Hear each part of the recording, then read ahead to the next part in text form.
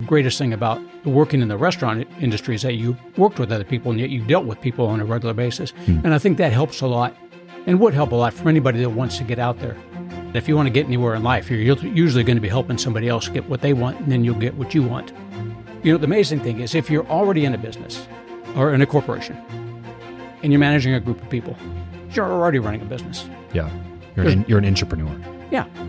If we go into a recession, then I'm going to get busy. Okay. People get laid off, I get busy. That's all there is to it.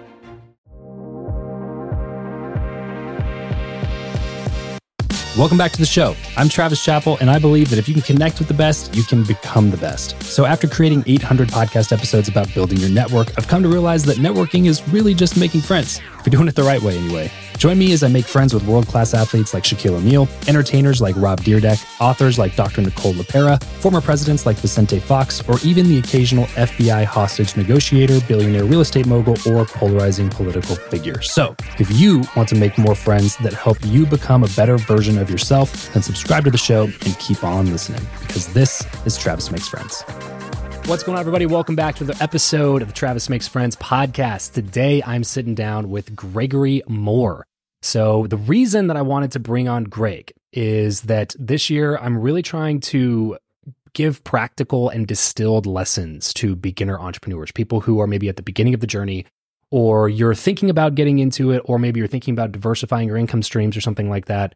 And so I just wanted to try to bring on some people this year who are going to help open up the possibilities for you. And Greg is one of those guys. Greg is a franchise consultant, and he's a Wall Street Journal best-selling author of the book Real Freedom: Why Franchises Are Worth Considering and How They Can Be Used for Building Wealth. And so what Greg does, really cool offer, is that he actually sits down with people for free. So he's a consultant that doesn't charge anything, because what happens is you sit down with them for free, and then if you end up really enjoying the concept of doing a franchise, and he helps you pick a franchise based on your skill sets, mindset, experience, the things that you like to do, the things maybe that you have some proclivity toward. He will help match you with the correct franchise for you to go open and start for yourself. So you can become an entrepreneur, but you can use the systems and processes of somebody who's already figured this stuff out, buy their concept through a franchise, start your own, and now voila, you're a first-time entrepreneur, or you're fill in the blank time entrepreneur.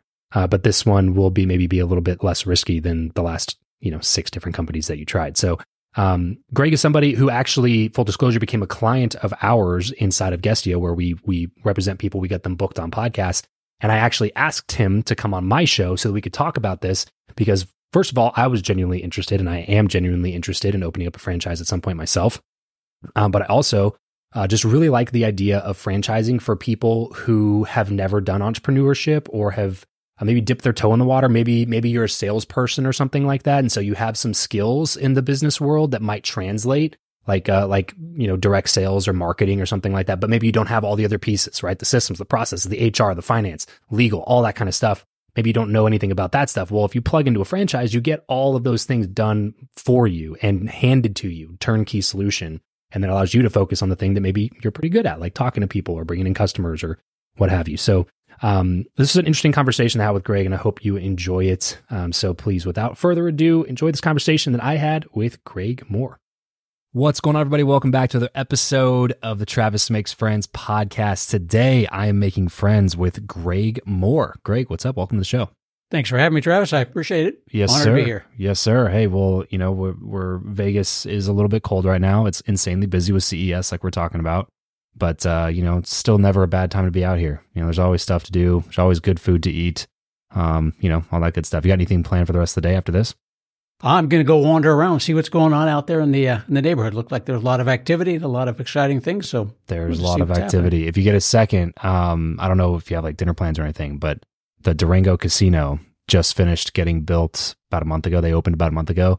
And there's a dozen different really good food options in there, like all different types of food. We've probably been 4 or 5 times now and eaten at different places every time we've gone. But I haven't had anything that I would not recommend so far. So excellent. And it's like a mile from the house here. So yeah, check it out, man. See how it goes. Well, listen, Greg, I wanted to bring you on the show. Well, first of all, for full disclosure, you're a client of ours. We help you get booked on podcasts and stuff like that. And sometimes when I sign some clients, I go, that's somebody who I would like to talk to on my podcast. And for this particular conversation, the reason for that is that there's a lot of people listening to the show who are entrepreneurs, but there's also a lot of people who are trying to make the transition into entrepreneurship. And maybe they have some soft skills. Maybe they're in sales, maybe they're in operations or something like that. And they have an inclination that toward business, but they don't really know exactly where to get started and how to get started. And so I thought this is a great topic of conversation. One of the reasons that I was attracted to your offer is in terms of like representing you and you being one of our clients, because we don't, say yes to everybody, was that you don't have like this insanely high ticket coaching program that teaches people about franchises. All you do is sit down, do a consultation, run through like people's wants, needs, desires, different things about their life, and then figure out if a franchise might be a good move for them, and then match them with the franchise, essentially, right? So, and then if anything happens, then you get paid by somebody else. So you don't even ever charge that person any money. And I was like, oh, that's a fantastic, like that's one of those offers, like Hermosi says, that you can't say no to. It's so good that why would you say no to this? If you have any interest in doing a franchise, why not set up a consultation with you? So, so I wanted to bring you in, first of all, just because selfishly, my wife and I are looking at doing a franchise at some point in the near future. So I was like, oh, well, selfishly get a chance to ask some questions that I have. And probably if I have those questions, there's probably some people out there in the audience who also have those questions. So just some context there. But before, or just setting up the conversation, but before we get into that conversation, I would like to build a little bit of context for people listening and answer the question in people's minds of like, well, okay, well, why should I listen to Greg? Free consultation sounds cool, but what does that mean for me? So let's go ahead and dive back into your past here, Greg. Let's say 16, 17-year-old Greg Mohr. Talk to me about family life. Set the scene for us. What was life like for you? That would be back in 1978. Back in those days, most of us that were going to high school at that time, our first jobs were in the food service business, usually the fast food service business. So I just happened to pick Taco Bell for mine, okay, out of all places to go. And as I worked at Taco Bell for a while, and as I moved up in Taco Bell, what I didn't realize is that I was actually working for a master franchisor of Taco Bell. Kathy owned about 50 Taco Bell restaurants. 50 of them throughout the Sacramento, California, Woodland, California, Davis, California area. I lived in Woodland at the time, went to Woodland High School. So I moved up in the ranks with hers, and I started running her restaurants. So Kathy was balling. She was amazing. She had 50. I'm like, wow. In the 70s. Back in the 70s, wow, yeah. That's crazy. She was doing great. So that was my first foray into franchising when I got into that. And I thought it was great because I just helped her build up a restaurant. So you were working in high school. Right. So in high school, I first started out just bending tacos. Back in those days, the tacos didn't come pre-bent. You just got the flour tortillas, you stuck them in oil, and that's what I did at the age of 16 for 4 or 5 hours every afternoon. Did you enjoy school? I did enjoy school. School was pretty easy for me. It wasn't really a challenge. Was working at that time just like something that most teenagers did, or was it something that was specific to you, your family? Was it something that you wanted to do? Did your parents make you get a job? Why were you working at 16? Most people that weren't wealthy at the time worked, and that's what we did. And we weren't a wealthy family at the time. It was just mom and my 2 sisters and myself. So I worked. I actually ended up working 2 jobs after that. What did your mom do? She was a secretary. Okay, so she's making a meager living, and you're just kind of like, I gotta help out here. I gotta contribute in some way. Got to contribute, and if I want anything out of life, then it's time to go out there and get it. What was college on the table for you? It was always a thought in the back of my head, but not at first. No, it was not. Okay, not for quite some time. Actually, it was making money to begin with, contributing to the family, and then having some money on the side for myself was the biggest factor at that point in time. What do you recommend to kids now? So like, obviously culture's changed, landscape's changed, even the worth of a bachelor's degree's changed, the average salary of a college graduate's changed, the work ethic of teenagers has seemingly changed, at least to some degree, whether that's just a factor of they're aware of other options, right? Like now they know that they see people like a Logan Paul that's 27 making tens of millions of dollars a year doing YouTube. And they see that that's like an option, and maybe that contributes to their lack of desire to do a job that like doesn't excite them or whatever. But for whatever reason, there's some sort of a decline in all of these different areas. What's your advice typically to like a young person, a 16, 17, 18, 19-year-old, when they're considering their future in terms of, should I just jump in and just start working, or should I go to college and, move that path? First thing you got to do is realize the fact that if you want to get anywhere in life, you're usually going to be helping somebody else get what they want, and then you'll get what you want. Zig Ziglar on that one. Yeah. Help enough people get what they want. You can have anything you want. Yeah. Yeah, you can. But to do that, you're going to have to realize that you're going to be dealing with people and you're going to be working with people. So the very first thing to do, and what was the greatest thing about working in the restaurant industry, is that you worked with other people and yet you dealt with people on a regular basis. And I think that helps a lot and would help a lot for anybody that wants to get out there. Now it's a minimum wage job. So if you're looking to get rich quick, you're obviously not going to do it that way on that one. And when you see those people that are young getting rich real quickly, it kind of distorts your vision of how life could be. Sure. But not too many people get that way. Yeah. You got to realize that not too many people get there. You could try, but it's good to have other options. So always, I would say, get a job right away and get to know how to work with people. Okay.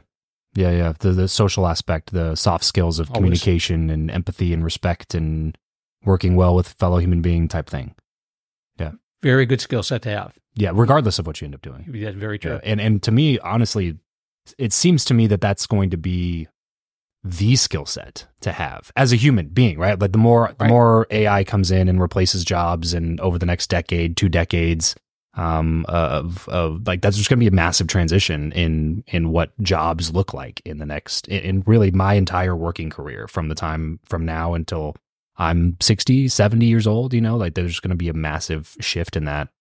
But I don't think that it's going to be possible to replace like the human empathy and communication skills, leadership, getting people on board for a mission, the persuasion, like all those types of things are difficult to replace with technology. Whereas like doing a job, flipping a burger, bending a taco, you know what I mean? Like those things can be replaced, and that particular job already is replaced, by a machine. So true. It seems like those soft skills are actually going to be like the most important things rather than these more hard technical skills. True. You really have to, no matter what you do, if you're going to get ahead in business or anything else, you really have to know how to work with people, because people like interacting with other people. Yeah. No matter what's done in the background there by mechanics, by robots or what have you, people always like that interaction in any type of business that you're working in. So you said you picked up a second job. Was that also in high school? Yeah, that was bussing tables. Okay, so you were going to school. Yeah. And then after school, you were going and bending tacos. Yep. And then after bending tacos, you go clean up tables. Yep. And how long did you do that for? Probably not too long for bussing the tables on that one. That probably didn't last more than, I think, my 16 into partly 17. Okay. Then I started moving up at Taco Bell and becoming a shift supervisor. And then the greatest week of my life is I got to skip high school for a week to go manage the latest restaurants in Davis. I was like, yeah, nice. I get to skip school and go be a manager. That's awesome. Yeah. What did that just continue moving for you, like the Taco Bell thing? So so talk to me then, like post high school, right? Like your first 5 years out of high school, what was life like? So right out of high school, then I just for the first 2 years. So I worked 2 years, became a manager at 18. Then from 19 to 20, I was just managing the Taco Bells. Okay. On that and doing that. And then I decided I want to move up into something else, into a different type. So I got into the Lions restaurant chain of restaurants up there in Northern California. It's like an upscale Denny's. Okay. We had a full bar. And Lions, you said? Lions, Lyons. Okay. I think it might be out of business now, but it was in Northern California at the time, all over Northern California. And I started waiting on tables there, and then moved up into management on that one, and then did that actually for probably another 6-7 years. Oh, wow. Okay. Gotcha. So your 20s was really just like building a hardcore foundation in the food service industry. It sure was. Yeah, about 15 years, I think, altogether. Was it the goal at that time to get into franchising or owning your own spot or anything? Or were you just completely focused on, I gotta pay my bills and help out my family and do what I'm supposed to do? Pay my bills, help out my family, and move up as much as possible in the restaurant industry and become a manager on that one. Of a bigger chain. I went for Taco Bell, then the bigger one. That's where my goals were for a while at the time. Did you have like an itch to do something more than that at all? Always. Okay. Yeah, I get bored after a while. Yeah. On that one. So I got bored, and that's when I went to school. What do you do when you get bored? I look for other things to do. I look for other options. Learn. Look for other options within the context of like your career goals, or are we talking look for other options like I decided to go bowling more or whatever? You know what I mean? Like what Career goals. What specifically does that mean? Back at the time, it was mostly career goals. What do I want to do with my life? How do I want to live my life? I was seeing that as a restaurant manager after a while, that those were a lot of hours on there. Especially the Lions restaurant was a 24-hour restaurant, like Denny's. So yeah. has a lot of crazy things going on after hours being a manager of that one. A lot of stories on that one. But I decided that was way too many hours. That was 60 hours or so a week. Oh, wow. Being a manager on that one. People would call in sick and that sort of thing. And, you usually had people to cover them, but occasionally you had to come in yourself and do it. So I decided that had kind of a ceiling too on that. I could just go in to become a district manager, and then I had a bunch of restaurants to run. I think, no, I don't want to go that route. So I was always good at math and physics. So I just said, I'm going to be an engineer. But context to that, Grandpa was a mechanical engineer. Dad was I think it was an environmental engineer. And then my sister was going to school. My older sister was going to school as a chemical engineer. Oh, wow. Okay. Gotcha. I decided, well, nobody's an electrical engineer yet, so I'll take that one. So you just went back to school? Yep. I just demoted myself down to waiter, started waiting tables again. Just told them, hey, I've had enough of this. Can I go back down to waiting tables? Yeah. I was in Chico at the time managing the Lions restaurant up there. Okay. And I said, I'm going to go back to Sacramento. I'm going to go to Sac State, and I'm going to get a degree in electrical engineering. That is such a weird path. Like, so when you make that decision to go back to school to pursue engineering after you've been in food service for, a decade, really, at that point, right? What are you thinking you're going to do afterwards? Like, just go get an engineering job, or were you planning on applying something to entrepreneurship? What was the intent of moving to that different career path? If it's something that you didn't, because you weren't directly experiencing any of that, right? You had siblings and family members and things that were engineers, and you had some exposure to it, but you weren't actually doing it yourself. Like, how do you know? I guess when you're going to make that big of an investment of time, energy, and money into a new career path, how do you know it's worth it if you have not tested it? You have to investigate what the engineers are doing at that time, what kind of things that they're working on, and what kind of things that you want to work on. And I've always been kind of fascinated with electronics. Okay. With that. So that was where the electronics came in. The electronic things were always kind of fascinating to me, all the different things they were coming up with on that. Remember that just right in 1980 as I was getting out of school or out of high school, they were just coming up with computers. Okay. So we didn't have like calculators or anything like that. Sure. When I was back in high school. So the electronics has always really kind of fascinated with me. And I was always good at, as I indicated before, I was always good at math and physics. I even got bumped ahead in some of my classes back in junior high. Okay. Because I was a breeze. Math was just a breeze to me. Okay. And so I figured, well, what opportunity out there? It's interesting to me. I'm good at it. I have a proclivity to it. Right. Yeah, may as well pursue this. Yeah. How long did it take to go back to school? Oh, I went for 4 years. So it took you another 4 or 5 years at that point to shift careers. You're waiting tables the whole time. Waiting tables for most of it. The last year, I quit doing that. Okay. And then I just, because I didn't have money saved up at that point in time. Yeah. So my last year was just strictly going to school. So something about the food service industry kept calling your name, though, obviously, right? So like you get into engineering and then you're like, nah, actually, I kind of want to be back managing restaurants. Like talk to me about, how do you go from engineering and then starting to actually own your own franchises? So it was the food service for 15 years. Okay. Got bored, got a degree, and got a degree in electrical engineering and physics. I thought physics was fascinating at the time, so I did that as well. Then got a degree, then got a job with as a microelectronic circuit engineer with Motorola Semiconductor. Okay. Then I got bored with that. How long did it take for you to get 15 bored years. with that? 15 years again. 15 years, okay. yeah. So we got like blocks of time here. Yeah. So then I said, that's when, so while I was being an engineer, I went and said, I need to move up my career in engineering. So always looking for a path, always looking for how do I move up my career? How do I get more knowledgeable, get more educated? So I went and got my MBA. Oh, okay. Wow. While you were doing engineering. While I was doing engineering. You went back and got your MBA. Yeah, MBA. And that's when I started reading Robert Kiyosaki's books, Rich Dad, Poor Dad. Gotcha. And that's what ruined my corporate career for me at that point. So his books did that, said there's got to be something better out there. So while I was... Just like the knowledge that there was an alternate path.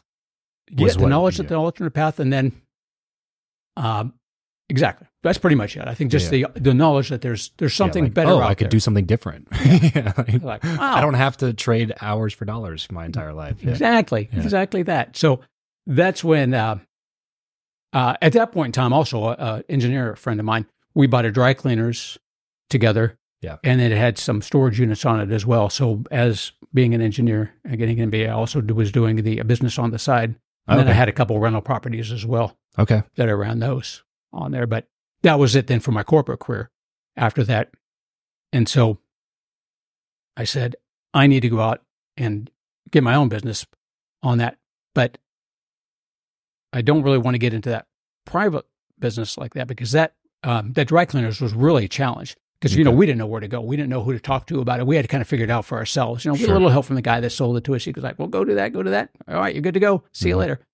And that was it. So I thought, I thought back to my engineering days, not my engineering, but my Taco Bell days. And I thought, what was really cool about having those, moving around in those restaurants, in those franchise restaurants, because it was the same thing all the time, over and over again, that I could do no matter which one I went into. I thought, I got to get back into that. That was, I had a lot of fun there. That was probably one of the most enjoyable times of my life. Granted, I was young, no responsibilities, but also the fact that, you could do the same thing because they had that playbook for you. So I said, I got to get back into that, and I got to get into franchising.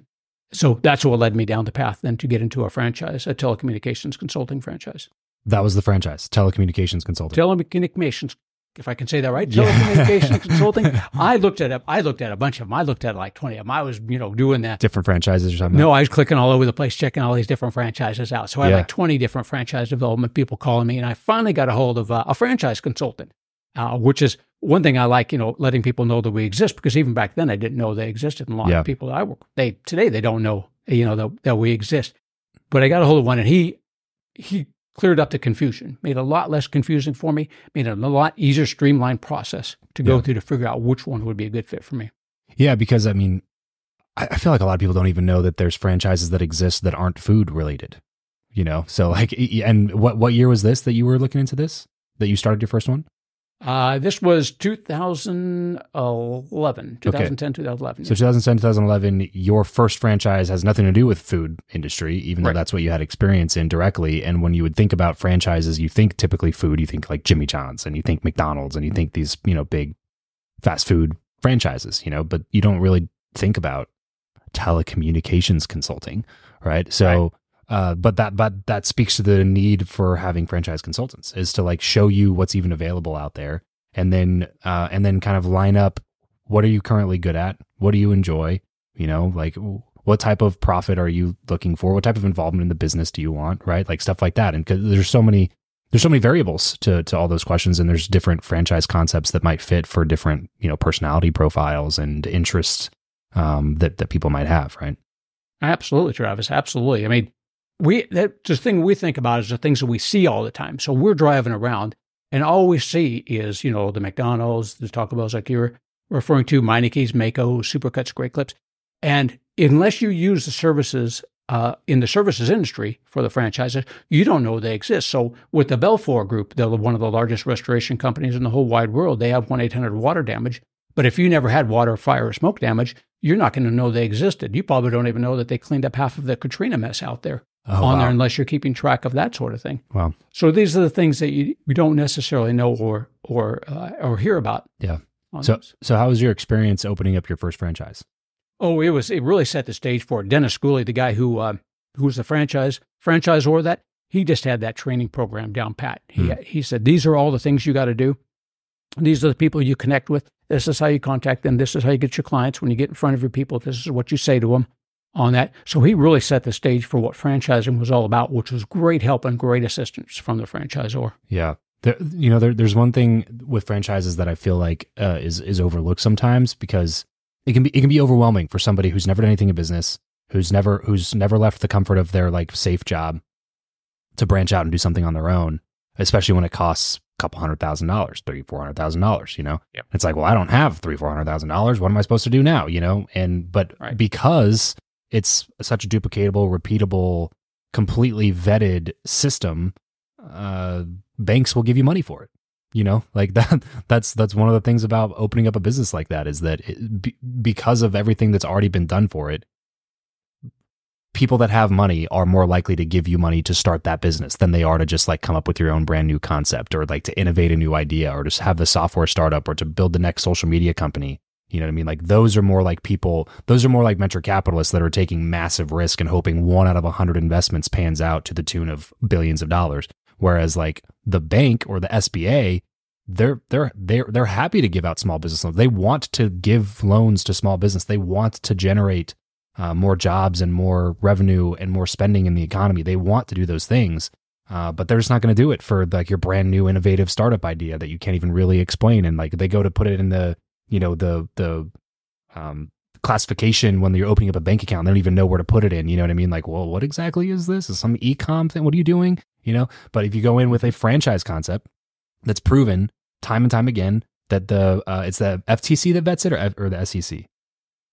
Federal Trade Commission regulates a lot. The FTC. Okay, so the FTC's already vetted the concept. They already have said like you got to put together this like 300 freaking page FDD, right? The franchise disclosure document. So you have like there's so many things that have to be done in order for it to even get to the point where you can even buy into it as a franchise. So because of that, people with money, banks, SBA, like they want to give you money to open up these places, even if you don't have 100% of the money in like liquid net worth or in capital, right? Correct. This episode of the show is brought to you by Indeed.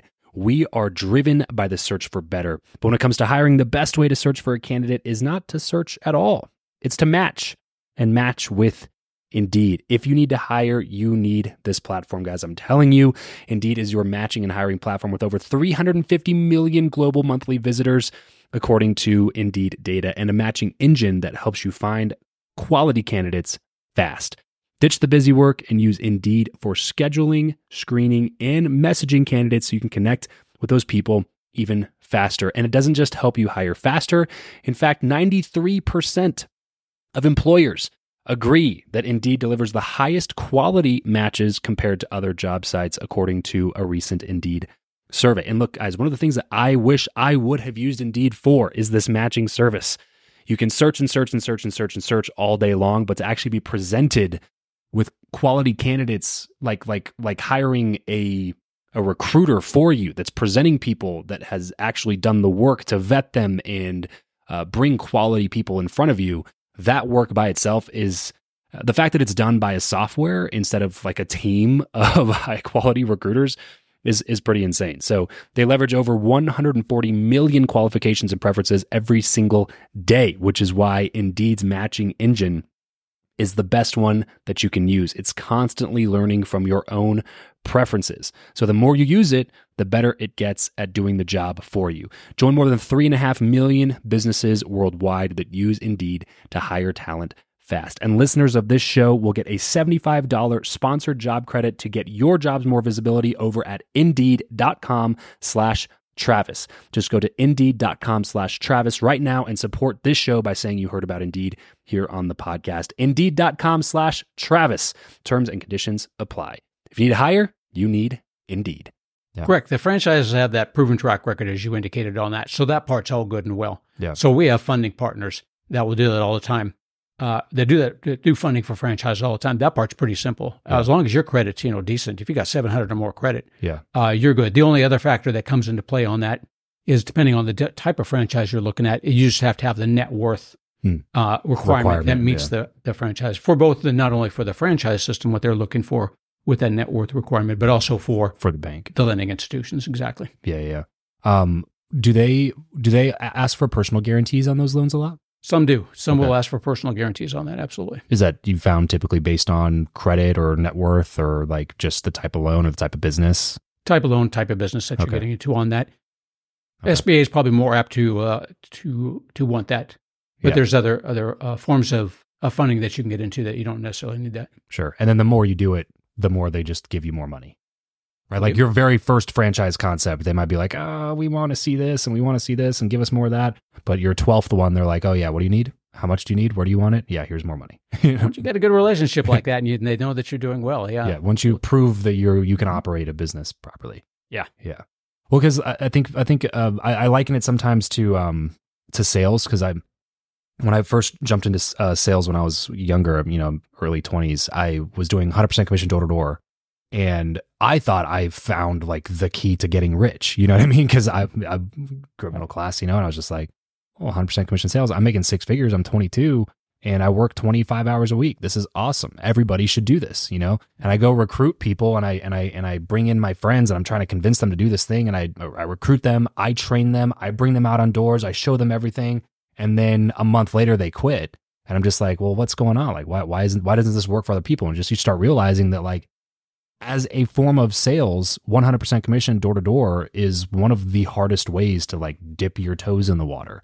But what I started realizing was that some of those people would have probably been great at sales. Like that experience was enough to turn them off to sales as a whole, because it was really difficult and too much rejection for them to face. And they couldn't deal with the lack of knowing that a paycheck was coming or not coming if they didn't sell anything. Like they couldn't deal with some of those things. However, there's a lot of other sales jobs that are like, here's a $40,000 base salary. Here's a company car. Here's benefits. And then your commissions are based off, you're targeting 120 a year still, or 150 a year still, but here's some guarantee, here's some base, we give you company leads, you drive around, you meet with the leads, then you sell them. And it's just like, well, those two forms of sales are so wildly different. But if you jump into this form of sales first, it probably turns you off to, you just think that you're not good at sales. You just think like, oh, sales isn't for me, right? And I feel like that's kind of the same thing with franchises and starting a business, is like kind of what you were describing with your experience with a laundromat. It was like, we had to figure out everything ourselves. And it was stressful and it was difficult. And we had to find out all these, we had to find all of the solutions to the problems that were coming up, which there are a lot in entrepreneurship. There are constantly problems. You're constantly putting out fires. So then if somebody does that experience might just tell them like, oh, you're not supposed to be an entrepreneur. Go back to your job or whatever, But the thing that I like about the franchise concept is that it's the easier form of selling. You know what I'm saying? Like somebody's already been the pioneer, figured out the majority of the problems, already solved the problems, and are giving you a guidebook and a playbook to be successful with that thing. You know what I'm saying? So it's like the most de-risked way of taking risk that you can get into. And especially now, the reason I want to talk to you now about it is that I traditionally have like I traditionally take my extra money and park it in real estate, just put it in real estate. But right now, interest rates are weird, prices are really high, cap rates are really low. Just like, man, there's not a lot of places to put your money where you can just depend on cash flow coming in. But it seems like the franchise space is still one of those industries, right? Oh, it is, definitely so. Most of the time, that's one of the other things that people think about is the fact that I have to run this full time. I have to be there all day long. And that's just not the case. There's many different unless it's Chick-fil-A. Yeah, it's Chick-fil-A. Unless it's Chick-fil-A. That's a very strange one. Great people, great company. Yeah. But you're going to be there all the time. But it's not even a real franchise. No, it's $10,000 to buy a really good job with some really good people. Yes, exactly. Yeah, you're buying a job at that point. Yeah. But it might be a good paying job and it might be a great job. You might enjoy it, but you don't own that restaurant.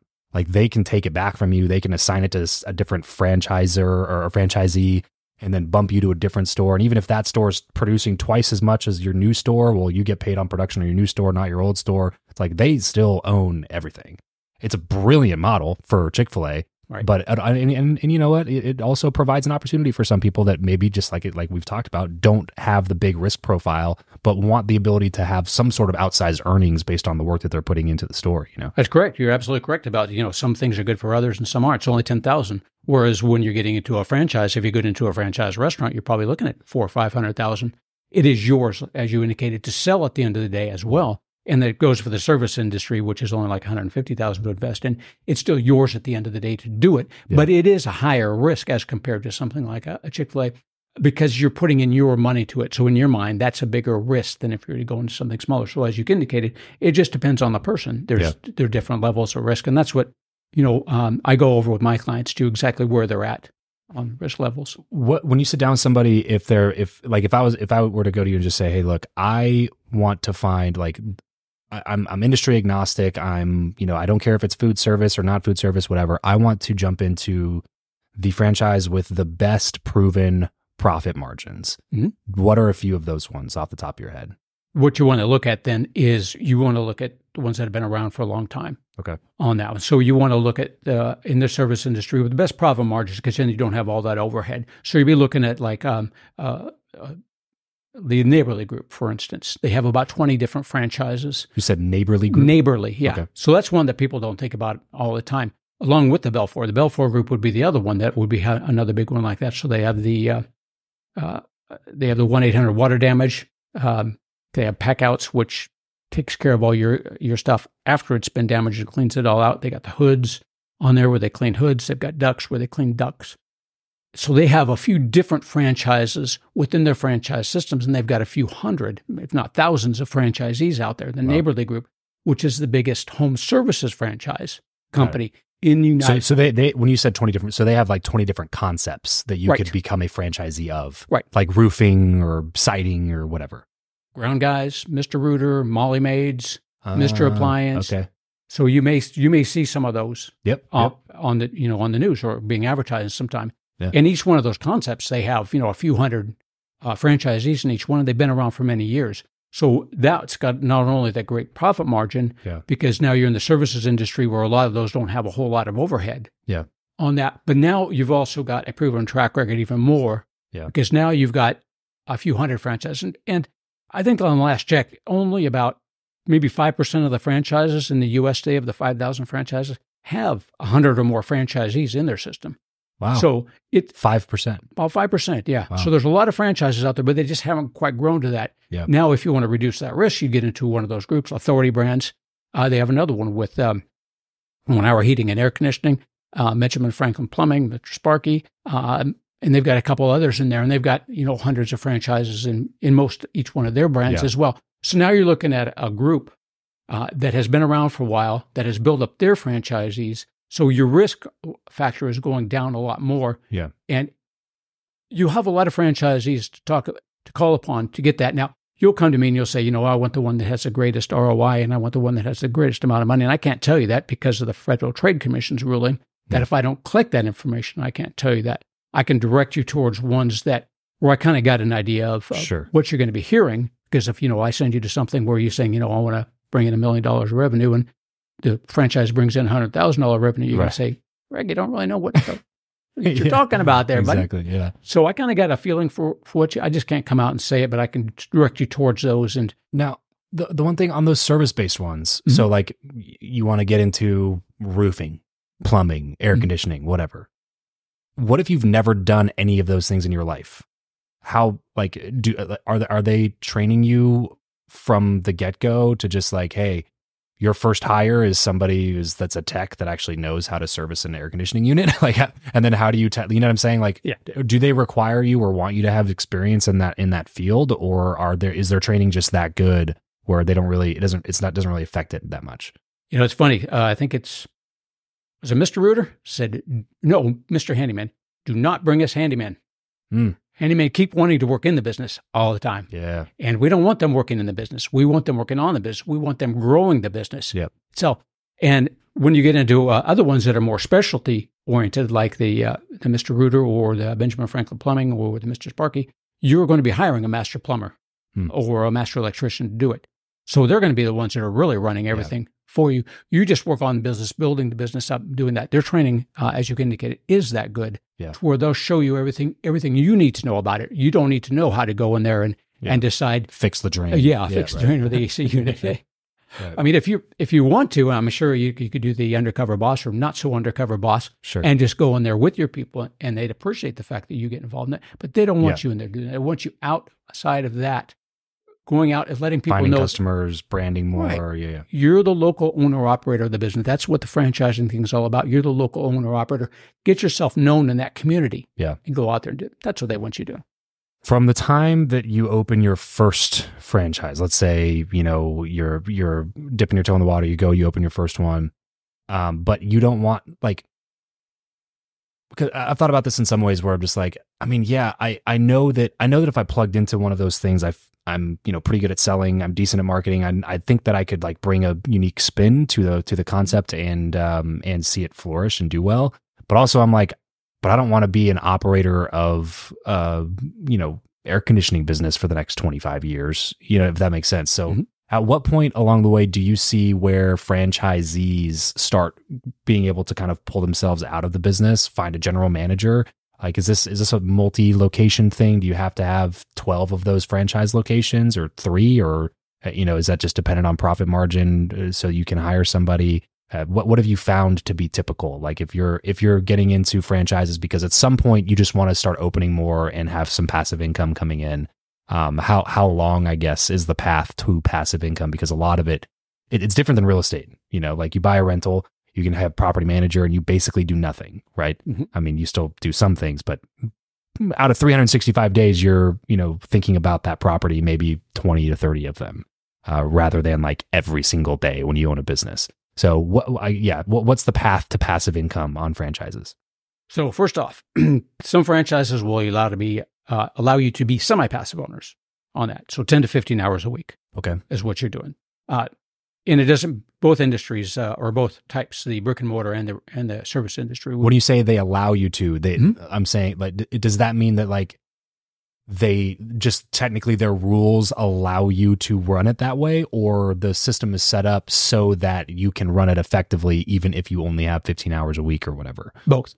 Okay. Both. So first of all, they've got to want it. Just like if you remember back when they were on that movie, The Founder, with the guy from McDonald's, he realized pretty quick that doing that semi-passive thing was not the way to go for him. So he wanted the owner-operator, and he wanted husband and wife, or in this day, spouse, teams to run it. Yeah. Because the semi-passive didn't work for him to begin with. Same thing with some of these other franchises. Some of them, semi-passive will work. Some of them, they won't.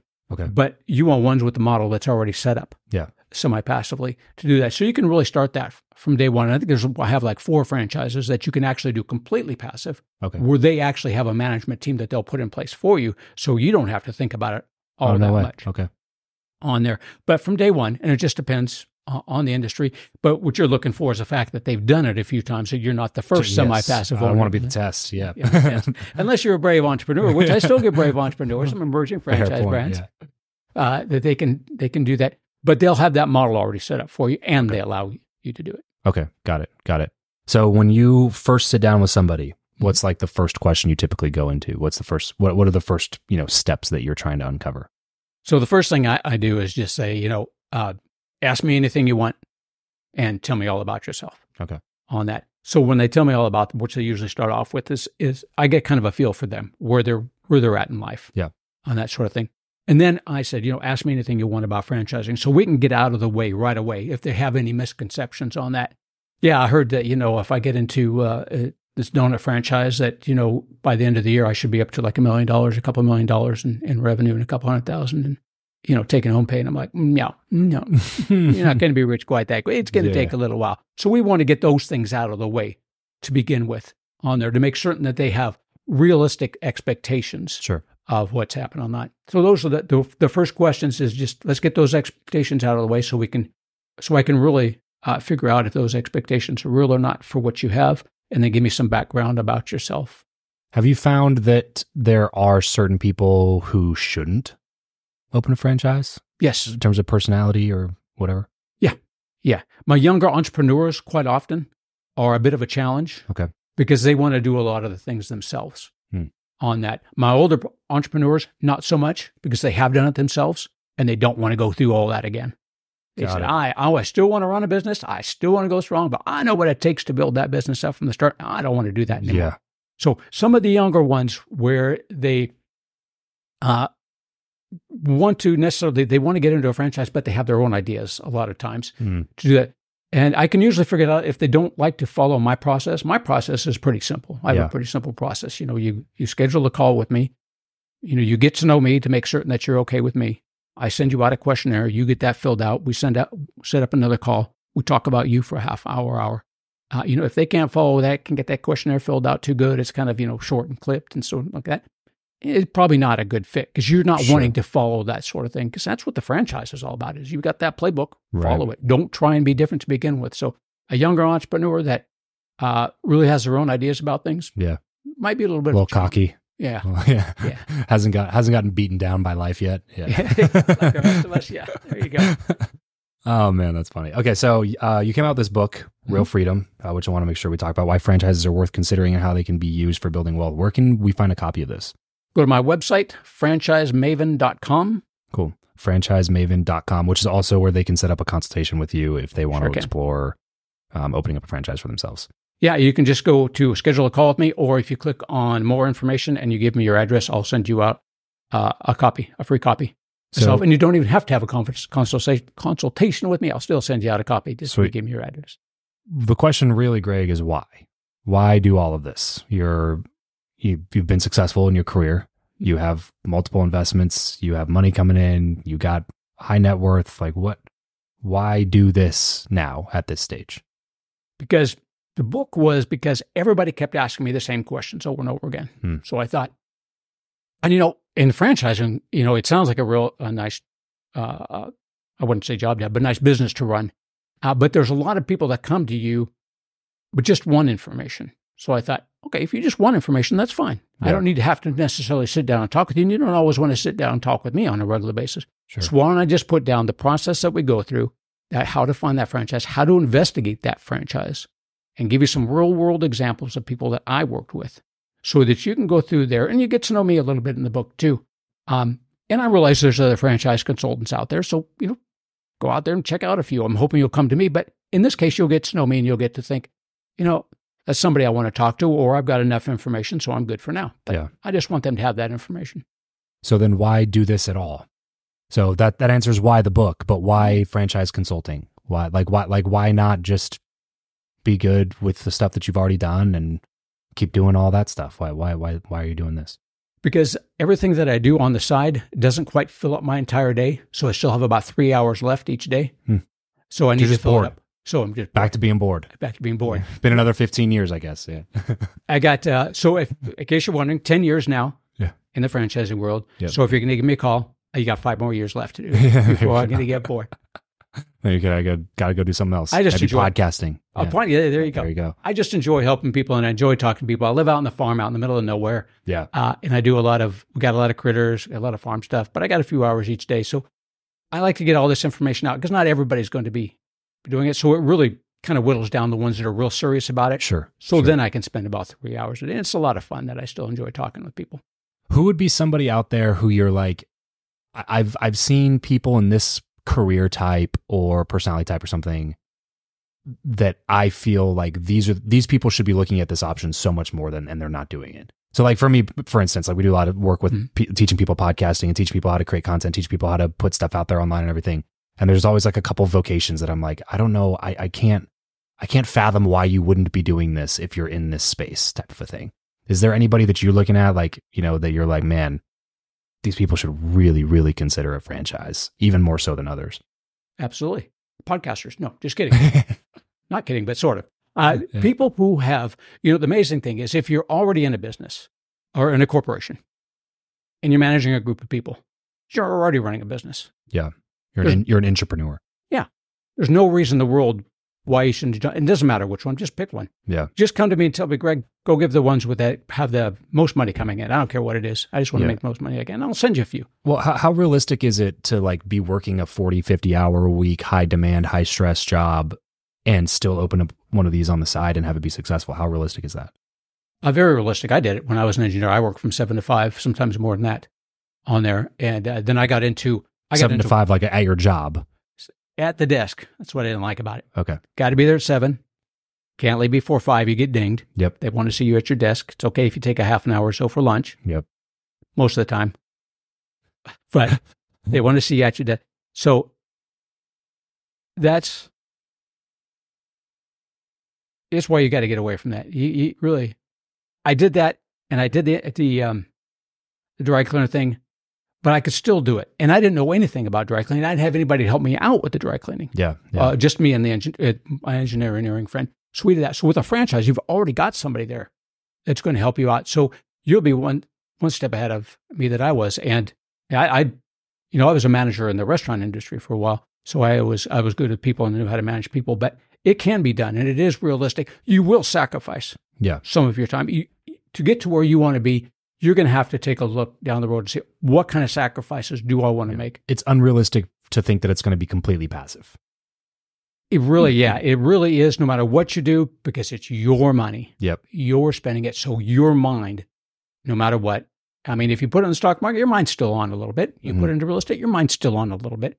At first, your mind's going to be on it quite a little bit more than just a little bit. It's still very realistic, but you got to realize that if you're going to get into something like that, unless you just want to step away from the job completely, some sacrifices must be made. And it really just comes down to, is this the time and place for you to make that sacrifice or not? Yeah. And that's what I help people with decide. And that'd be kind of one of the things that they roll through with you as well, to be like, hey, look, I don't want to, I actually like my job. I don't want to leave my job. My job fulfills me, but I have $100,000 in this account, $50,000, $150,000, whatever. I got some money sitting here that I don't know what to do with. And I want to put it in something that's going to generate me some money that also has some long-term benefits if I continue to open up more of them.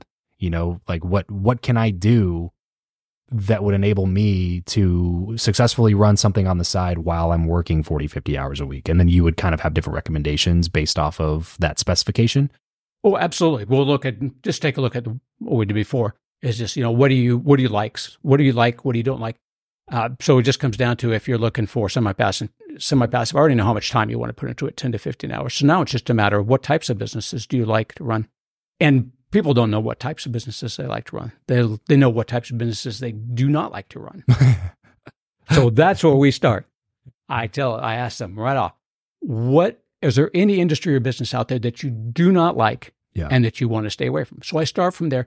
And then what I'll do is I'll come up with 4 or 5 different businesses in different industries. We'll start from there. It's all about education with me. I'm all about educating people about the options that they have. Yeah. Once you start getting that education, once you start looking at those franchises, then you really start thinking about them. I got a matrix of business types that'll help us out.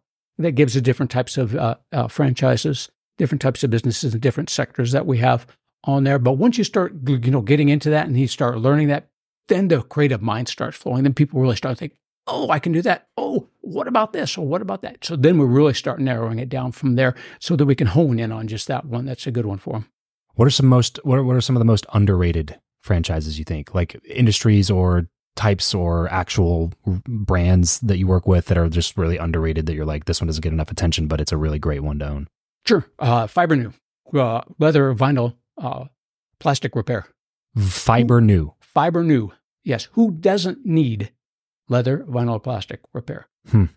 You think about any kind of business that you go into, they've all got it. They don't want to have to replace that piece of furniture or anything like that. Boats, hotels, restaurants. You make it look better than almost brand new again. It's it's in a niche. The niches are really what brings it out. That sort of thing. The restoration industry, that's one where people don't think about. Restoration, like water from flood fire damage or whatever.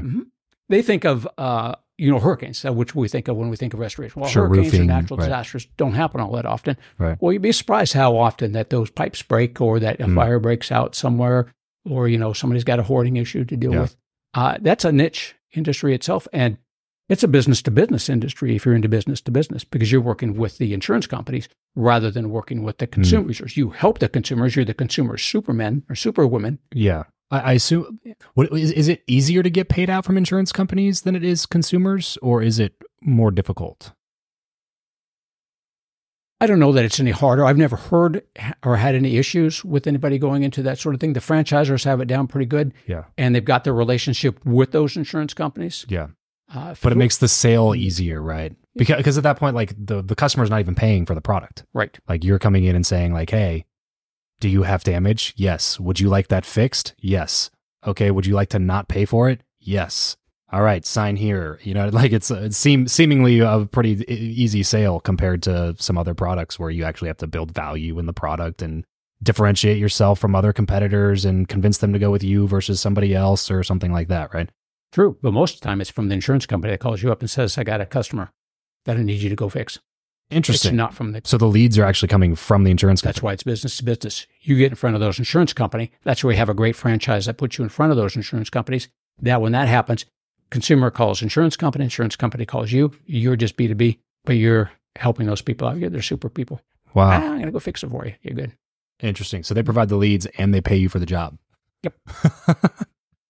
And I assume the franchise, the franchisor, the franchise actually has a lot of those relationships set up, and they're not going to let you open in a location where they maybe don't have those things set up already. Right. That's essential that they've already have relationships with those people. That is correct. Yeah. With those in different insurance companies in the area that you're in. They usually have them throughout the United States. So if you're going to get into a restoration service franchise, you're going to make certain that they have those. What about car washes? I haven't seen too many car washes recently. Really? Amazingly enough.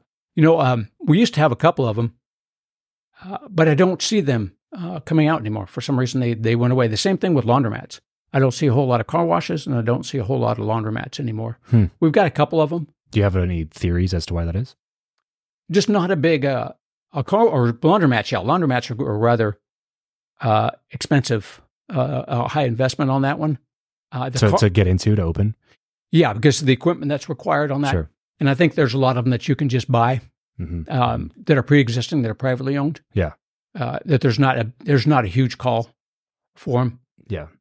And the same thing with the car washes. I haven't had a whole lot of people, or it hasn't been a real big call for that. Although we do have a few. It's usually that comes with the other automotive franchises. They'll have that as an add-on to getting into their automotive like thing. What? Is that they'll have your mechanical shop here, and then they'll put on a car wash adjacent to that. Gotcha. Okay. But in terms of like the do actual car wash by itself, there's not many of those. No. It might be that they're just not making by themselves the kind of money that most people are looking for. Yeah. Interesting. Is there, besides restoration and stuff like that, if you're looking for food service specifically, what are some of the best ones over there? Is it still like Jimmy John's and Jersey Mike's and stuff like that? Yeah, a lot of the sandwich shops they still seem to be doing pretty good. Teriyaki Madness is probably one of the ones that we work with that are doing. They got over 100 franchisees for the Asian food market on that one. That's great food. I like it. Yeah. I don't order it enough, to be honest. I always forget about it. There's one like 10 minutes from here. Yeah, it's really good food. I like those ones. Yeah, they're doing good. But yeah, some of the sub shops like Jimmy John's are still doing good. I don't work with those folks. I couldn't tell you specifically how they're doing. I work with Teriyaki Madness, and that's probably only one of the largest ones that anybody would know about that I work with on a regular basis. Okay. So it sounds like anyway, you are more setting people up outside of the food industry. Was that correct to assume or no? That is mostly because of the fact that when I asked that question, what industry don't you want to get into? It mostly comes out as food for some whatever strange reason or other that people just say, I don't want to do food. Well, food tends to be like, I mean, correct me if I'm wrong, but I mean, you had a lot of experience in this area, but like food industry is one of the more difficult ones to be successful in, right? Just because of sheer competition, like liability, health services, sourcing products, specialization in preparing the food in terms of like the more complicated it is, the more difficult it is to find people that are skilled enough to actually make the food and not screw it up, right? Like it's more specialized work. Margins tend to be lower. It's more expensive to open. I think it's margins and more expensive. You can still get the people to do it. And with a good franchise, we got a couple good bar out there that I work with once in a while. But I think a good bar, you said? Yeah. I forget what it's called. I'd have to look that one up because it's a $1 million investment on that one. It's a sports bar, restaurant thing. But getting the people is not too much of a challenge because they've got the menus and everything there for you on there. So you get a lot of turnover in that one. I think it's just the expense and the fact that, as you were alluding to there, Travis, that there's a lot of intricacies that are involved with that. You know, you've got your health inspector coming in on a regular basis.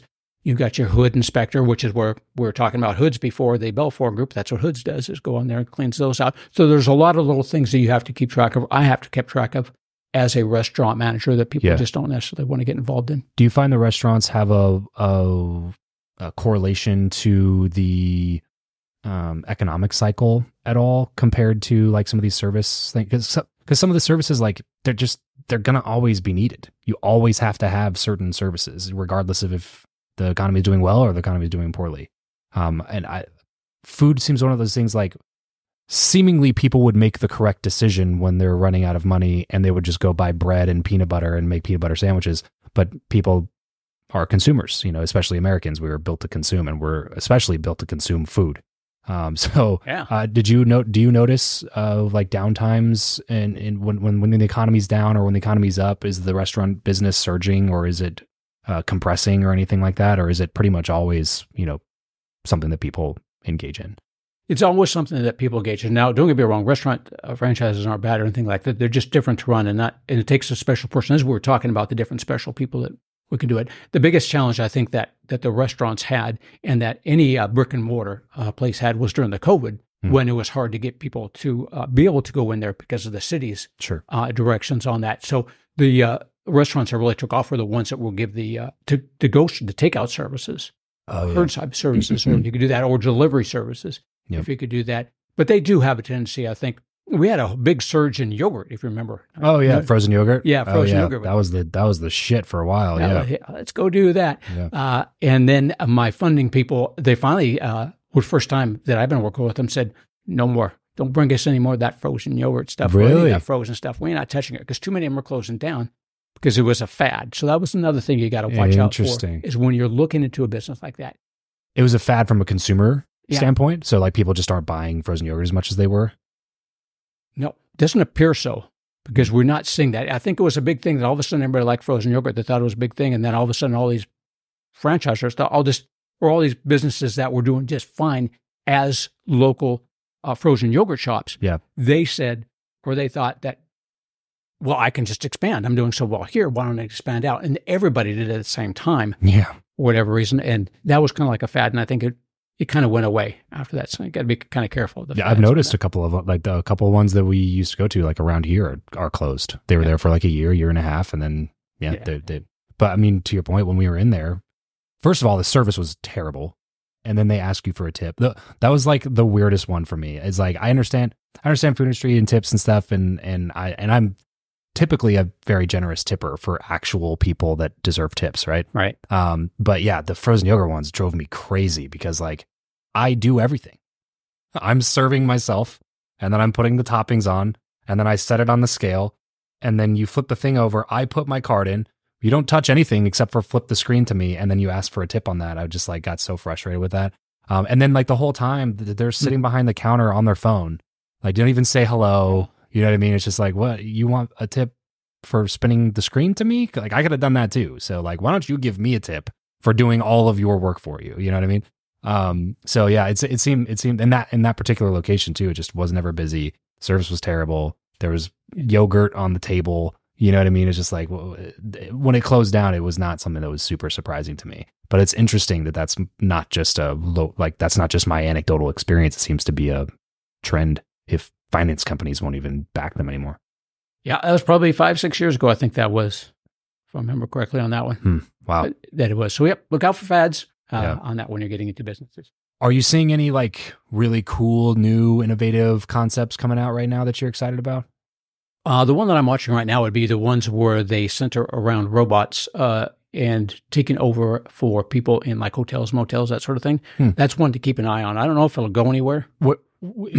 Explain more about that. So you're saying that the company provides that service for hotels and stuff, or okay, you'll have a franchise that's coming out that's doing that, providing that service for a hotel and motels. Gotcha. And I know that they are selling franchises right now.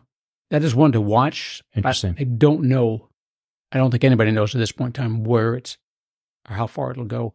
I'm curious to see how long it'll be before they have have you seen those bars with like the robot arms and they like serve you the drinks and stuff? It seems like somebody will make that into a franchise concept at some point. A bar that's just the self-serving robot ones instead of having actual bartenders there. But that would probably be a fad as well. Yeah, that's again, if you really have to, when you're looking at those emerging franchises like that and the new things that are coming out. Yeah. If you've got a lot of extra money and you don't mind taking that risk, it just may be the next best thing. Sure. If you went with Orange Theory at the time, who knew that would have taken off? No kidding. Yeah, that's crazy. Is that a pretty profitable one? That seems that one's one of the fitness franchises that really did really good and really took off. I got hit up the other day by this franchise that they're franchising the concept of these like street bars, you know what I'm talking about, where like if you go to Nashville, there's one on every freaking street corner with a new bachelorette party in there, like wooing to death, right? But you're like pedaling. It's like you're inside pedaling, and then you get served drinks or whatever. But I got somebody reaching out to me trying to sell me one of those franchises like a month or two ago, and I was like, oh, that seems kind of interesting. It seems like probably really low overhead, probably pretty cheap to get into one and just to test it out. And I happen to live in Vegas, you know, so it's probably not a bad place to start one of those. But it's also kind of one of the questions I ask myself is like, that might do well for a couple of years, but is that like once it's seen all over the place, is it really going to continue doing well? Right? Like the scooters. I think the first big scooter business, it's not Lime, it's the other one, Bird. I think I just read something recently on them. I don't know. Maybe you can check me on this, Eric, so I don't stick my foot in my mouth. But I think Bird went out of business, went bankrupt, or something negative, like a big negative headline that I read in the news about them. See if you can find anything on that, Eric. And bankruptcy. Yeah, so Bird filed bankruptcy, and it was one of those things that was just like, it seems like that would just do really well. Why isn't that? You know what I mean? But it had to be one of those fad things where it was like, this was cool for a while, but now it's kind of flooded. There's like 6 different types of scooters on the corner. I have to download 5 different apps if I want to really use it to get around town. They clutter up cities. People don't actually like the look of them anywhere. And once the novelty, you know, dies down, so does the demand. And then all of a sudden there's too much supply, and then goes out of business. That's kind of what I was thinking about that biking bar franchise. Was just like, maybe that would do well for a little while. But as soon as like people got used to seeing them flooding the streets everywhere, I just feel like it wouldn't be as cool of a thing. You know, I could be wrong. No, I could be wrong. That's the tough part when you're getting into the emergency ones, is just, predicting that. Yeah. You can kind of predict the stock market to some extent, but it's the same thing that you're doing with that. You're just kind of gambling a little bit. Just pick the boring one, guys.